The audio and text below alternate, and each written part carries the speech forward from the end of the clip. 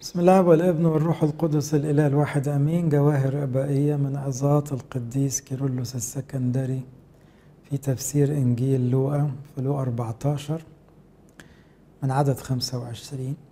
كان جموع كثيرة سائرين معه، فالتفت وقال لهم: إن كان أحد يأتي إلي ولا يبغض، الحتة دي صعبة على ناس كتير، أباه وأمه وامرأته وأولاده وأخوته وأخواته حتى نفسه أيضا، لا يقدر أن يكون لي تلميذا.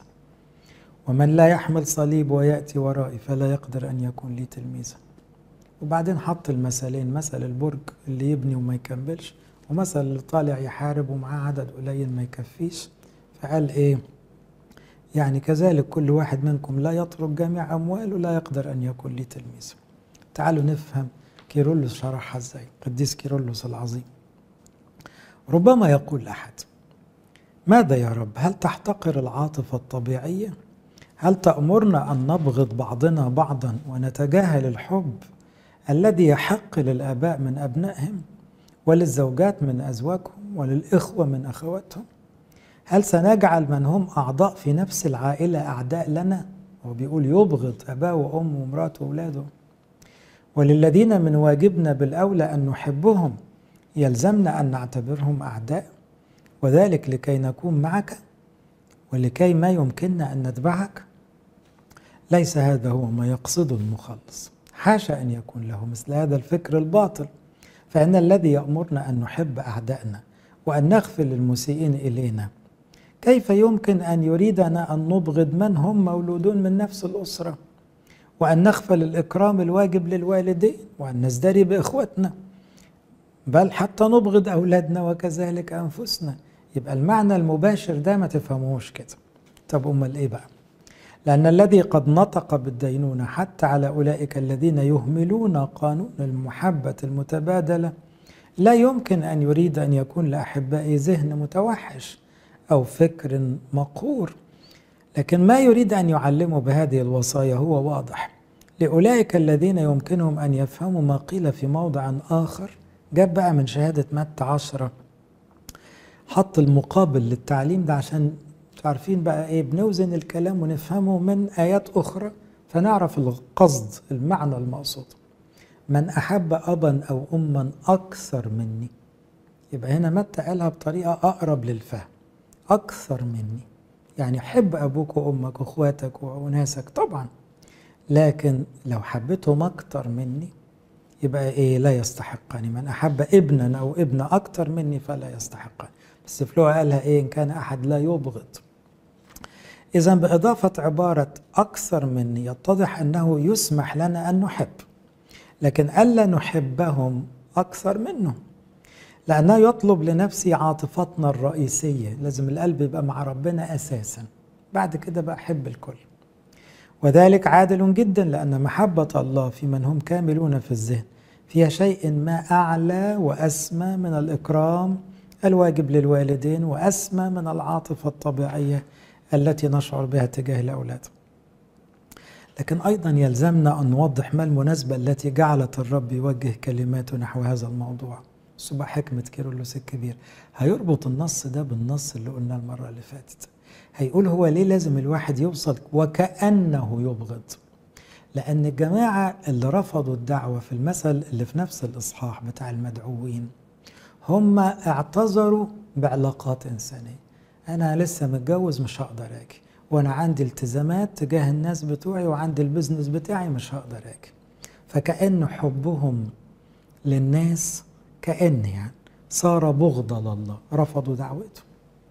فمن هنا هيربط النصين. ليه بيقول إن ما كانش حد يبغض؟ يعني لازم يبقى ربنا نمرة واحد. حتى لو الناس قالت لك وانت بتكرهنا، انت ما بتكرهش حد، لكن انت حبا في الله في ناس هتحس انك مقصر معاهم، وليكن هتأثر معاهم بدرجة إذا كان من أجل الله يبقى هو ده المطلوب. فبيقول هنا إيه؟ الله النص الذي قرأنا من الإنجيل في اجتماعنا السابق، يعني احنا ماشيين زي التسلسل اللي عمله في زمانهم كيرلس الكبير، كان حكى المدعوين في وعظة، والوعظة اللي بعدها كانت دي.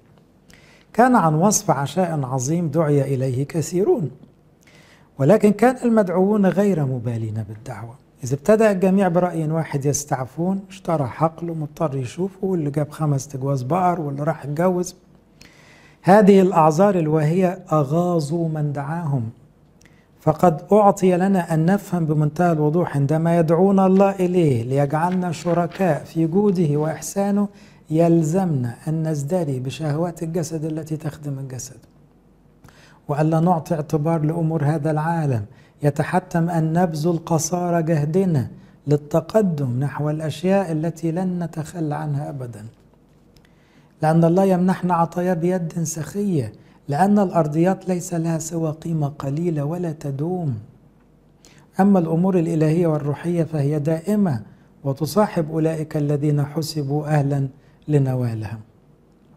لذلك هناك أمثلة كثيرة كانت لأناس راغبين في حياة بلا لوم، الذين حتى بعد أن لمسوا إنجاز القول تراب حلبة المصارعة واختبروا المصارعة فيها، كادوا أن يصلوا إلى حق نوال إكليل الدعوة السماوية، نجدهم قد ارتدوا للخلف لارتباطهم بأقربائهم أو بسبب كونهم أضعف من أن يحتملوا معركة المثابرة. مش عارف فهمتوا ولا لا؟ يعني في ناس ابتدت الطريق مع ربنا لكن لتعلقات بالبشر ما كملوش. مراته عطلته فهاود مراته جه على ربنا. الناس بتوعه قالوا له لا انت هتزعلنا ليه، خليك معانا، بلاش كلام ربنا، خليك معاهم. هنا بقى كانوا يستحقوا لا تاخد موقف شديد وبص على المسيح والسماء وحبهم، بس من غير ما تيجي على وصية ربنا ولا دعوة السماء. يبقى هنا كلمة أحب أكثر مني أو كلمة يبغض تفسر من منظور لو الناس هيعطلوك عن السماء، حتى لو قالوا لك بتكرهنا ما تخافش، ما تخافش حاجة تعطلك عن السماء ولا أي علاقات بشرية مهما كانت درجتها في حياتك.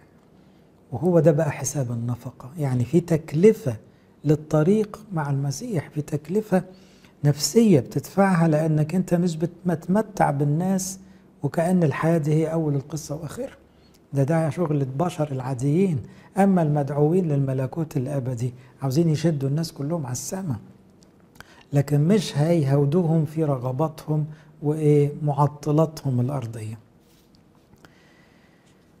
هنا يقول يورد الرب بعد ذلك مثلين عشان يشجعنا لنبلغ إلى ثبات لا يقهر. حط لنا حكايتين كعادة المسيح له المجد، بيبسط الأمور ويثبتها بالأمثلة.